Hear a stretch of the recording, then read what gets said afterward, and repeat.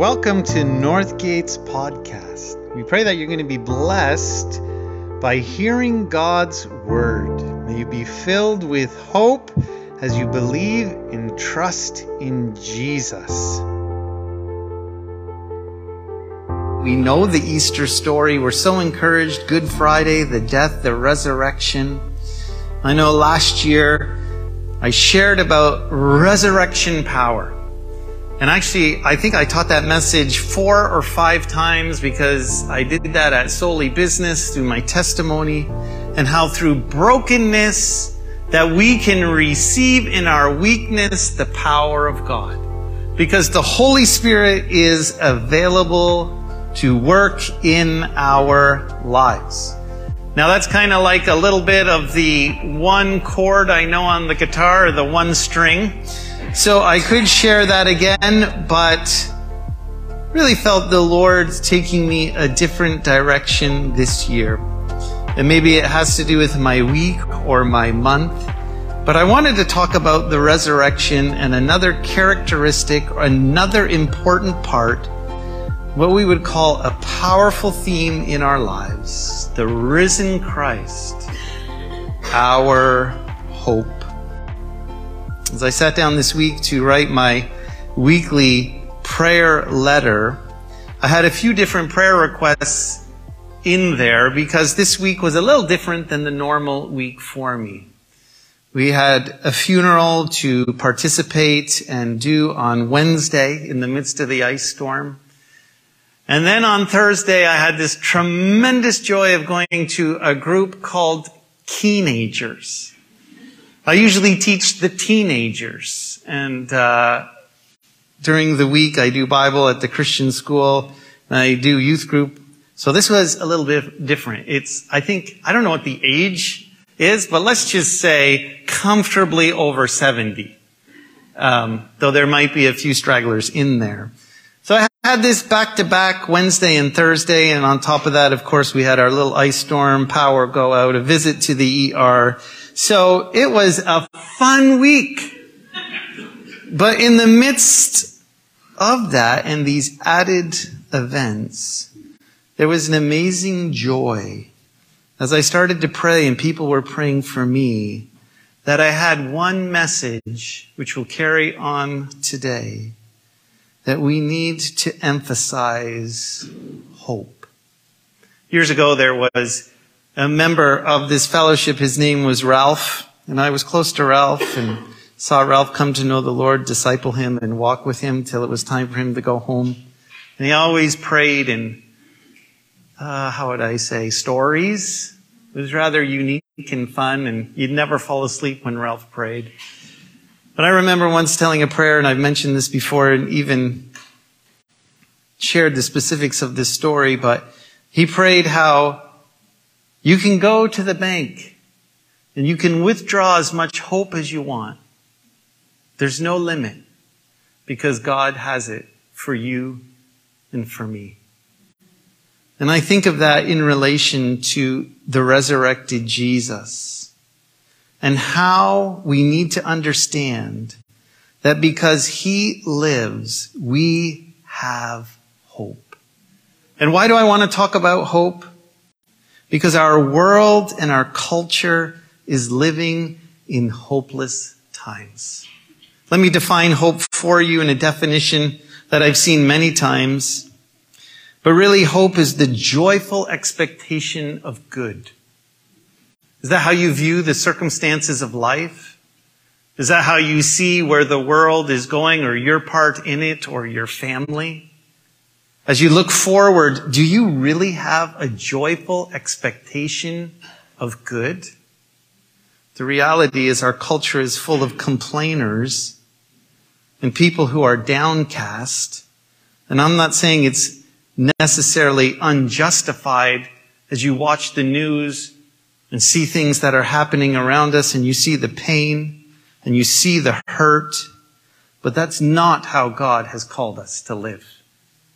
And if that is our default position in our mind, to see the negative, which we disguise as calling realist, we don't know the truth of the risen Savior, Jesus Christ. We are lacking in our theology because we love to talk about forgiveness. And it's almost like we blew it and we're forgiven and it's good. But we have no victory over the battles and we live depressed lives. But the resurrected Jesus gives us amazing hope, joyful expectation of good, as I'll point out this morning, for eternity. But it doesn't stop there, for here and now. Come on, give me a little more. That's right. Hope.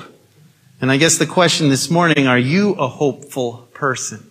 I'm not talking about a fake positive person or the power of positivity. I'm talking, are you full of the hope that comes from the truth of the risen Christ? What does that mean? That doesn't only mean the power of the Holy Spirit in our life to live in victory. It means power over our mind to know truth, to know that God's in control, to know that He's victorious, and to know that His character is good and He works good in all things for those who love Him and are called according to His purposes. So this week, this verse came to me in my devotions as well. Why are you cast down, O my soul? And why are you disquieted within me? Hope in God, for I shall yet praise Him, the help, my salvation of my countenance and my God. That's Psalm 42. And when you see something repeated, you better pay attention, because in that psalm, it's repeated twice in verse 5. And then later in verse 11. Well then, as I kept reading, the next day I was in Psalm 43. So do you wonder how that psalm ends?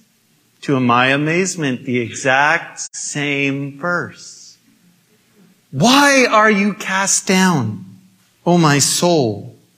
Why are you disquieted in me? Hope in God. I don't hope in the world. I don't hope in Canada. I don't hope in North America. I don't hope in my blessed wife. I don't hope, especially in the Ottawa Senators. I don't hope in any of that. My hope, my joyful expectation is in God. It is in God.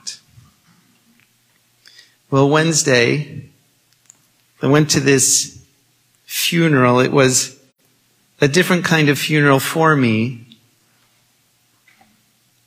But it was a joy for me to be a part of it and talk as Christians. We have an amazing hope. Maybe some pastors don't like doing funerals, but I would say I'm just as happy to do a funeral as a wedding if the person who passed on was a believer in Jesus Christ. Because it's an amazing opportunity to talk about the forgiveness of Jesus. An amazing opportunity.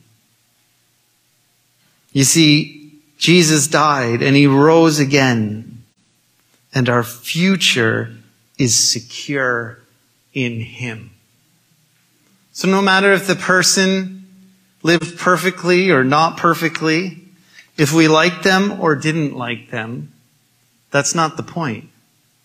The point is the work of Jesus Christ on the cross and the hope of eternity. 1 Corinthians 15 talks about how Christ is risen from the dead, the first fruit, and we will follow. And that's the hope at a funeral, that this is not the end of the story. And it's easy to grieve, and we should grieve, but death will not hold us down. What a powerful thought. Actually, it's the ultimate expectation of good.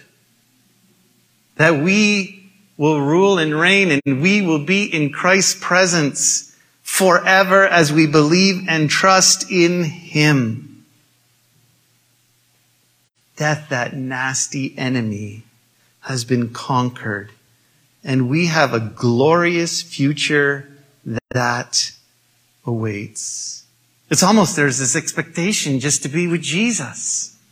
Listen to Paul in Philippians chapter 1, verse 19 through 22. For I know that this will turn out for my deliverance through your prayer and the supply of the Spirit of Jesus Christ, according to my earnest expectation and hope that in nothing I shall be ashamed, but with all boldness as always, so now also Christ will be magnified in my body, whether by life or by death. For to me to live is Christ, and to die is gain. What a message. We have nothing to fear, not even death itself, because we will be transformed and be in paradise forever. Does that excite you?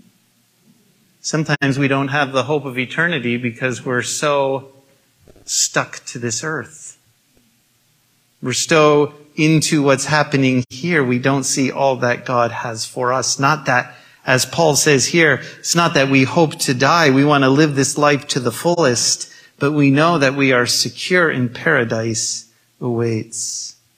What an amazing hope. And how does that then affect our lives? A little practical example I heard, maybe something like this. Say my family or your family is maybe in a year planning a vacation. And you're really excited. If I put myself in that equation and I think I'm planning it, all my kids will be with me. And we're going to go somewhere, maybe tropical in winter. Why would I think that? I don't know. But anyways, somewhere warm. And we're excited about that. And we know it's going to be wonderful and good, but it's not going to happen tomorrow. We got to do a little saving. That's a good thing, right? We're going to save a little, and maybe as we're looking forward to that trip, or you're looking forward to that trip, that you have to do a little sacrifice thinking of that. So when you save a little, you don't go out or you cut your cable TV or whatever it is. Maybe you pick up a few extra jobs and you sacrifice and you become obedient to the greater thought of, man, I'm looking forward to that. But actually, it's a joy because you're expecting good. You're expecting wonderful. And this is just an earthly example. Follow my thought here. Heaven is our destination. And how does that practically, this hope, play out? Sacrificing for the Lord and obeying Him become a joy when I think of the ultimate good of eternity. Are you following me? Like I look to that vacation and I'm like, wow, it's easy. And think of Jacob maybe in the Old Testament. It says 7 years went like that. Why? He was looking forward to be with his, we thought Rachel. But another 7 years as Leah, then Rachel. It says time went like that. The sacrifice, the work, the obedience to Laban was nothing to the thought of the relationship of being with Rachel. Nothing, the good we expect to be with Christ, practically this hope drives us with contentment to sacrifice and serve the Lord. But we have to know what awaits us. We have to know this amazing hope that we have. And then the difficulties and the sacrifices of life, they fade in view of that future. Where are you? Are you hopeful this morning? Does sacrifice become a pleasure in light of the treasure that awaits you in eternity? Are we stuck on this earth? Bad news with no hope. No, we have great hope this morning because that Jesus is no longer in the grave. And He is risen, and so shall we, and we will be with Him forever. Oh, that's all well and good, Dan, I think Dad, I have so many kids, of eternity. But what about, here and now obeying? But I don't have a lot of hope in my circumstance. Yeah, it'd be great. And, we do hear a lot of Christians saying, when I get to heaven, but this earth is just, so awful. I want out of here. Have you ever heard a Christian say that? I just can't wait till God comes because this world's a mess. Sometimes actually, people are downcast in this world, but sometimes, and I don't mean this in a negative way, but sometimes Christians are worse than unbelievers. Because we actually see it getting worse. And we know, and we're like, how much longer? Right? But that's not the way to live. And if you hear someone say that, correct them. And say, no. Because there's not only the hope of eternity that affects us, there's a hope for today. You see, we say the Lord's Prayer and we understand that we want heaven on earth. We want God's will to be done in our lives. And we can have not the completion of heaven, but we can have a piece of heaven, the kingdom of God here and now. Well, how do I know? Why would I say that? Well, Jesus said the kingdom of God is among you because he was the king and he was with them. And in Romans, he says it's not eating and drinking, but righteousness, joy and peace, right? That's the kingdom of God. Well, Jesus and his Spirit, they live in us. The King lives in us. And the portion of the kingdom can live in us. Righteousness, joy, peace, and hope, no matter your circumstances. Absolutely amazing. So I went on to teenagers, and maybe I'll explain this hope. And I already made a little video for the midweek encouragement, so get ready. It's me at teenagers. We celebrated an 85th birthday, and I met someone who was 95. And they sure give a lot of hugs over there at teenagers. And they follow along wonderfully, and I thought this message of hope after the funeral of eternity, but their life isn't done. No matter if we think they're older and in the waiting room, no, they can have hope for today. And so as I talked with my kids and I said, I taught on Romans 15:13. And some of you will be like, oh, that's Dan's verse. Yeah, and I do what I did in Bible, whether they were 70, 80, 90, or I'm with 15 or 16. We just went into memorizing God's truth in that verse. And I don't know, maybe some of you, a couple of years ago, we tried to memorize it in church.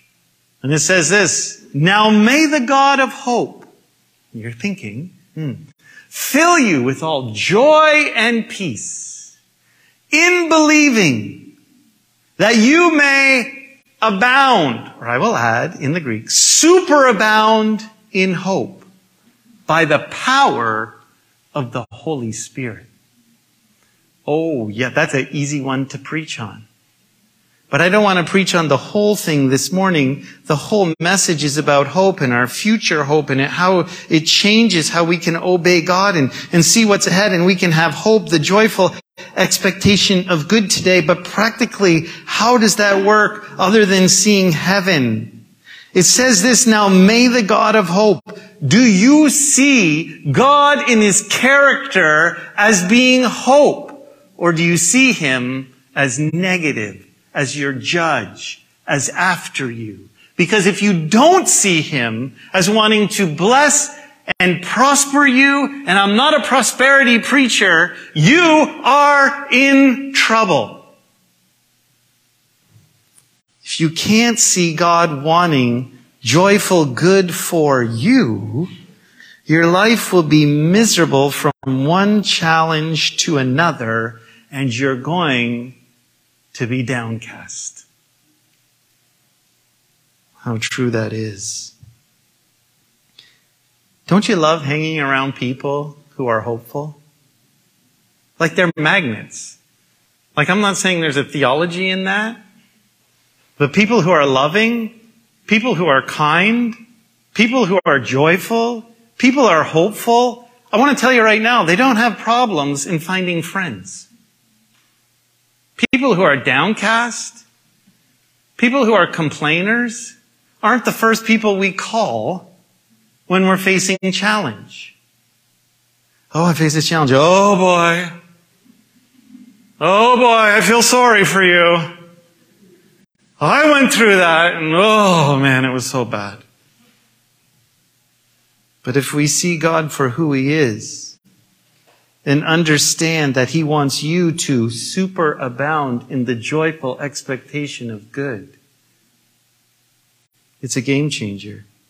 You see, God's heart is not for you to live in the wilderness. God's heart is for you to live in the promised land. You know, in the Old Testament, it was only supposed to take 10 days and it took 40 years. That was not God's heart. God's heart for the people is that they would be in a land flowing with milk and honey. I'm not telling you there wouldn't be battles because they had to fight all those countries, all the ites, the Canaanites, the Gershonites. Yeah, there was fighting and there was sin, but there was victory. And God had planned for them to be there. I'm not saying there's not challenges. I'm not saying there's not suffering. But God desires to prosper you mentally and emotionally to come through those things knowing who He is.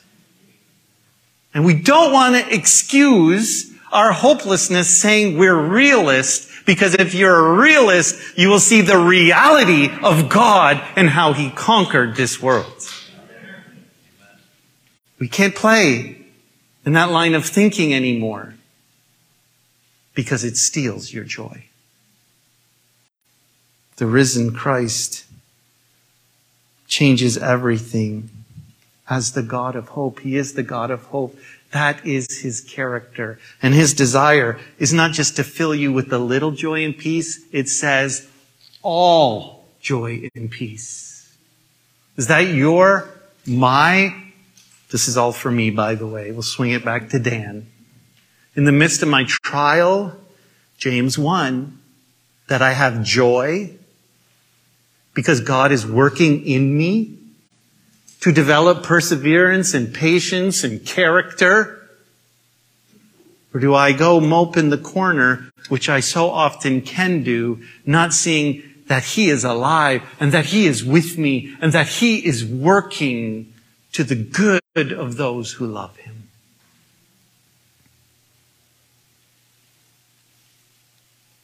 How do we get there? If that's who God is, and that's not we're not, how do we get there? This morning I was driving and it just snapped into my mind.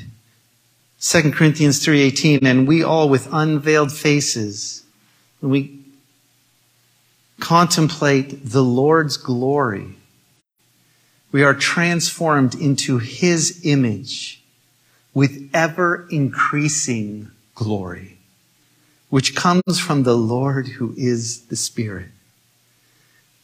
You have God. He's all hope. He's alive. Here I am struggling. Let's put two and two together. As you look at Him, as you are with Him, as you seek Him, as you are in His presence, as you look at His glory with your face, you are transformed to be like Him.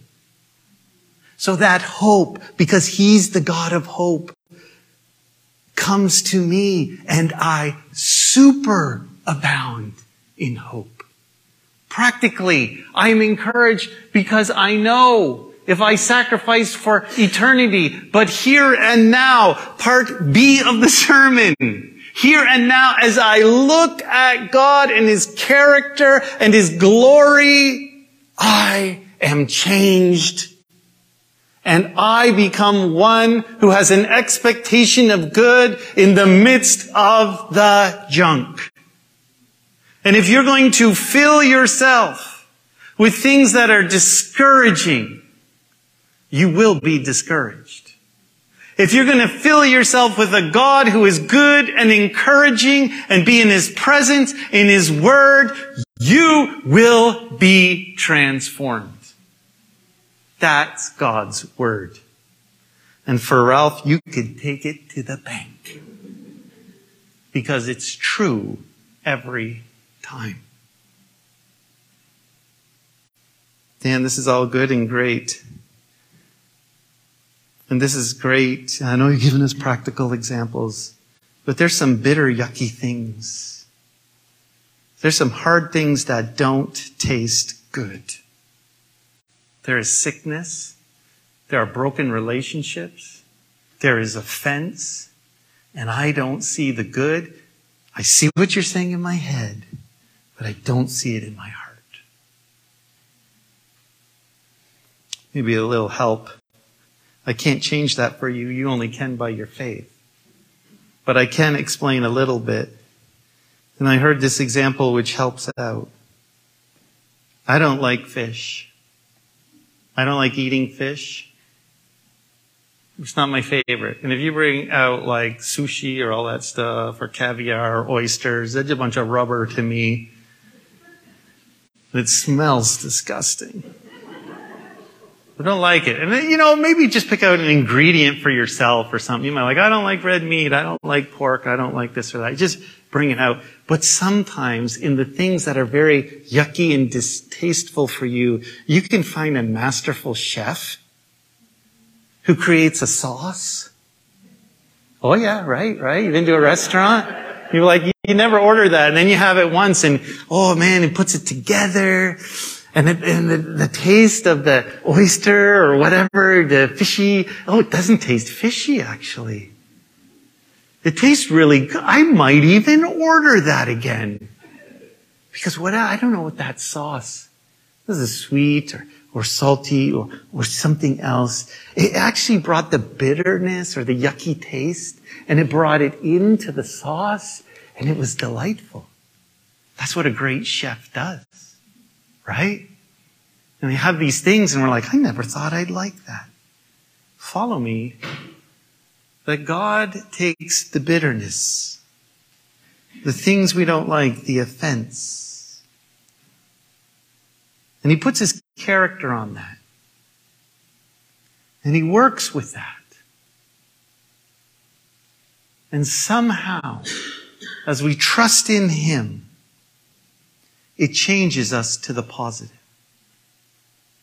Watch this.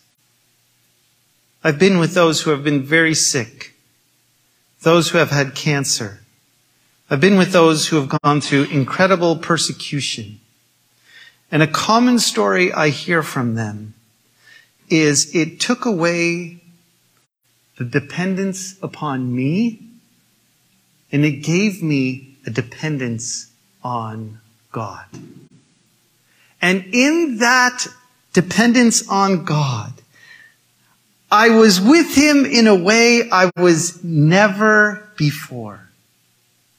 And as I trusted Him because I couldn't trust myself, there was a sweetness in His presence and a hope that I had never known before.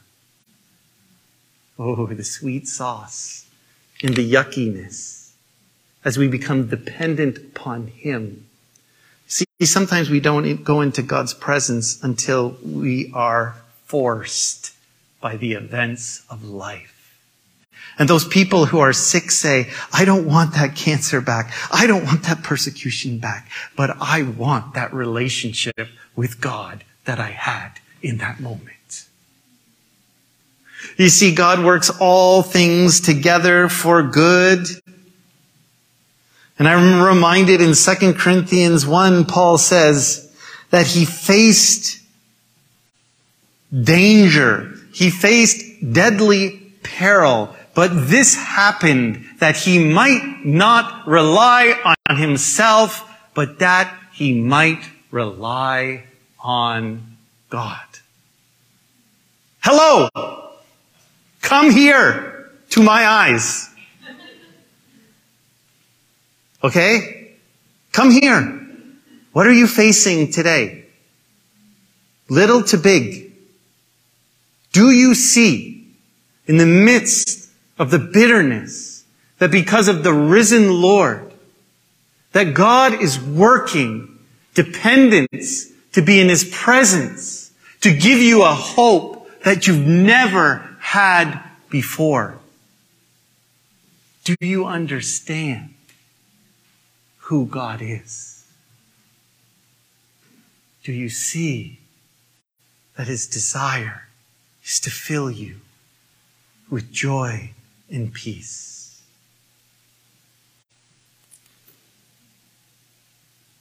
Don't come fixated on the problem. We do that way too much. Fixate on the God who is alive, creating a deeper relationship that you will be like Him. That is hope. 1971, Bill Gaither penned a hymn. You know, we think all hymns were from like 1400. And all people are like, we need the theology of the hymn. Nothing is written today. Well, 1970 isn't so far ago. Do you know that? And there are songs actually that are written today that have great scriptural truth as well. I'm not saying the old hymns are bad. They're great too. Bill Gaither, 1971. I couldn't stop singing it this morning, and I'm not going to sing it now. That's not my gift. But I will say it and follow along with me because it's the whole message of this sermon. Because He lives, I can face tomorrow. Because He lives, all fear is gone. Because I know He holds the future, life is worth the living just because He lives. You know the tune? I want you to know the words.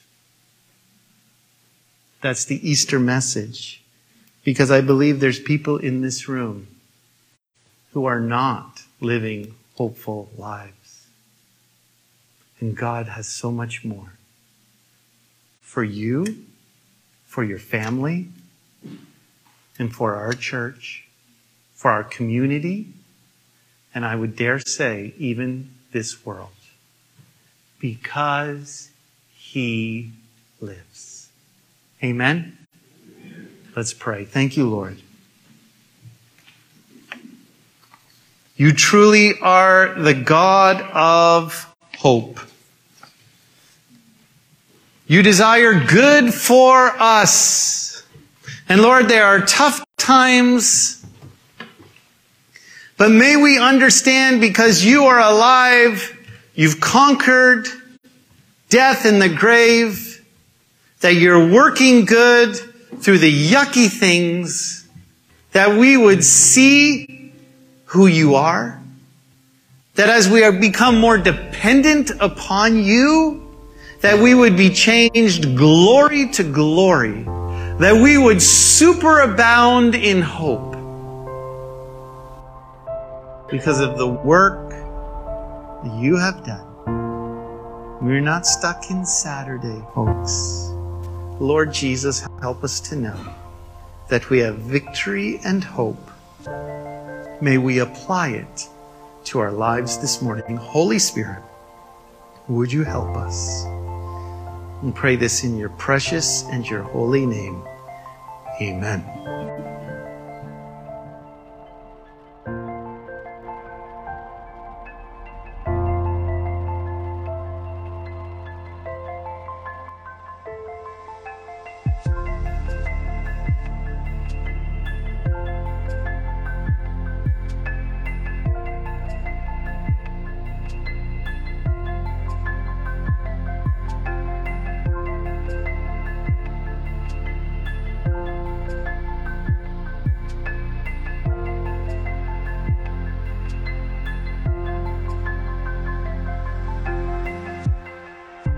Thank you for joining us for this message this morning.